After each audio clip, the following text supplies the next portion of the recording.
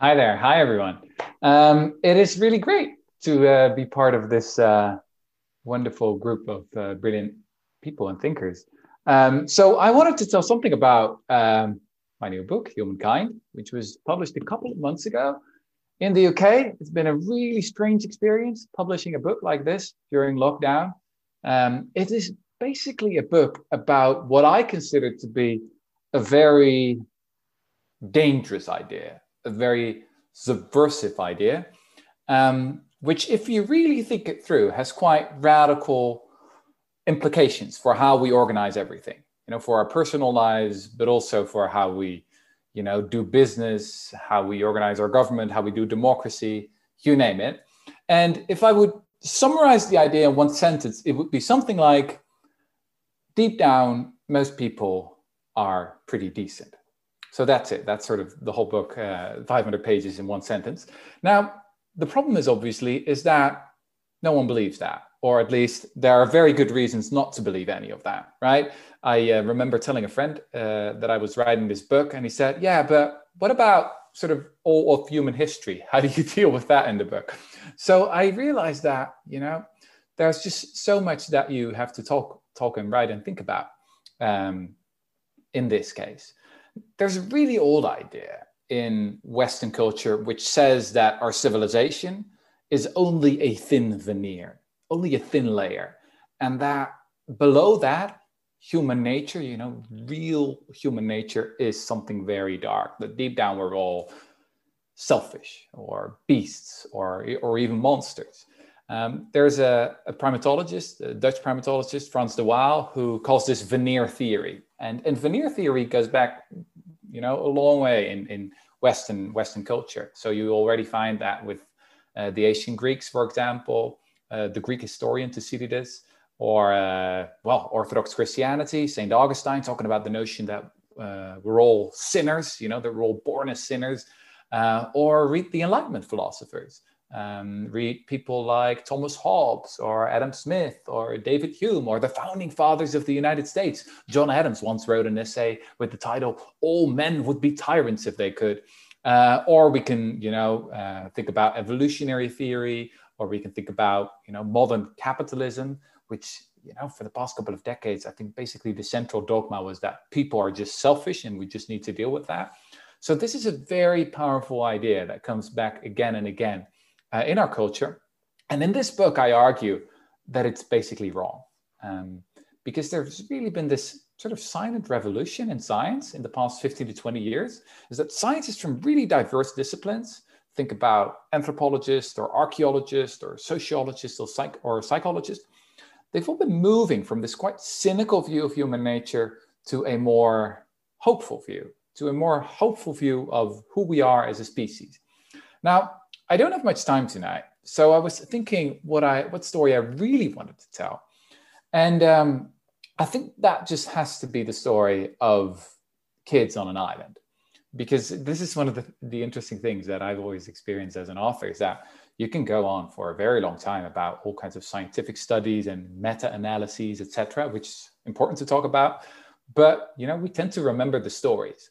Now, when I started writing this book, I knew that there was one story, one very powerful story, that I would simply have to deal with. This is William Golding's novel that was published in 1954, Lord of the Flies, and that, probably all of us have read.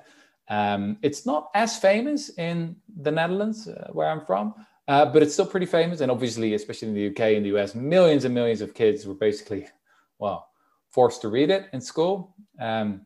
I remember reading it when I was 16 years old.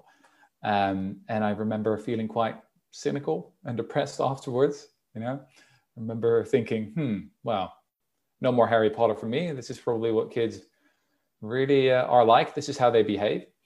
It was only while I was writing this book that I thought, hey, but has anyone ever sort of researched whether it ever really happened?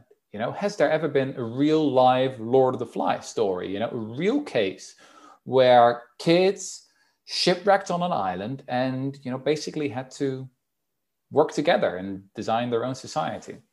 So Well, I'm obviously a proper investigative journalist, so I started on Google. I started, with search words such as real life Lord of the Flies, kids on an island. And after a while, I ended up on a very obscure blog. It didn't look very reliable. But anyway, they had the story of supposedly that kids had shipwrecked near Tonga, which is an island group in the Pacific Ocean, and that they had survived on this island for 15 months by staying friends. And then I thought, hey, but this is something that I need to devote more time to. So after a couple of hours, I was searching and searching, but I really couldn't find a source to back this up, because the original article said that it happened in 1977. But after a long time, I was really lucky. This sometimes happens during researching and writing, is that I was accidentally looking in a newspaper archive from the 60s. And then I found that it was a typo in 1977. And I found that it did actually happen in 1966.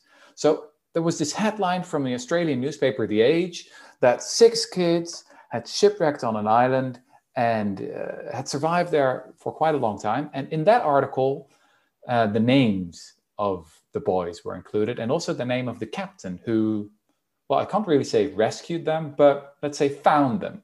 And this captain was Peter Warner.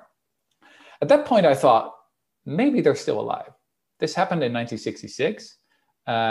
So 50 years later, I mean, they're probably old. So the boys must now be 70 years old, and the captain 90 years old. And well, to make a very long story short, after a couple of months and after emailing and spamming and calling a lot of people, I managed to track down 2 of them. So I spoke to the captain, Peter Warner, and I also spoke to Mano, which is one of the original Lord of the Flies kids, who really survived there, Mano Tota. And just the extraordinary thing to find out was that if this would be a Hollywood movie, then people would say, well, this is so unrealistic. This is worse than Love Actually. Kids absolutely would not behave like this.